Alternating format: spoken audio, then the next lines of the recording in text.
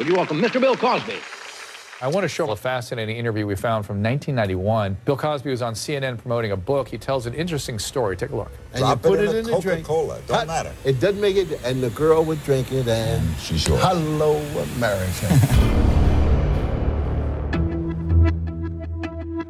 I survived being drugged and sexually assaulted by Bill Cosby. Drugged and sexually assaulted. Drugged and sexually assaulted. Sexually assaulted. Assaulted by Bill Cosby. At that time in '65, I was 17. He took everything from us. For nearly half a century, Bill Cosby led a dark, secret life, preying on women. During this mentoring process, in preparation for my guest starring role on The Cosby Show, he groomed me and he drugged and raped me. He slowly and carefully coaxed women into feeling safe and cared for, and then left them to pick up the pieces of their lives. He took a 17-year-old girl's innocence away, her future, her career.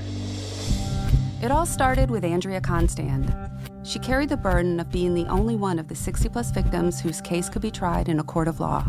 It was not going to be easy to come forward and to say the truth about what happened to me. But I was really fighting for many others as well. No justice, no peace! I consider Andrea Constand to be the Joan of Arc in the war on rape. This is part of the age of empowerment of women. It's what we call the reckoning. Bill Cosby, 3 words for you. Guilty, guilty, guilty! My name is Nikki Weisense-Egan. I've been the lead investigative reporter on the Cosby case since the first day it broke in 2005. I believe the women when nobody else did. I'm the host of a new podcast from the Los Angeles Times, in which the women who were drugged and assaulted by Bill Cosby finally get the chance to speak out as one. Cosby is now behind bars and still maintains his innocence. My name is Tamara Green. My name is Shalon Lasher. Stacey Pinkerton. Therese Serenese. Lily Bernard. Sunny Wells. Lisa-Lot Lublin. PJ Masks. Beth Ferrier. Jennifer Kaya Thompson.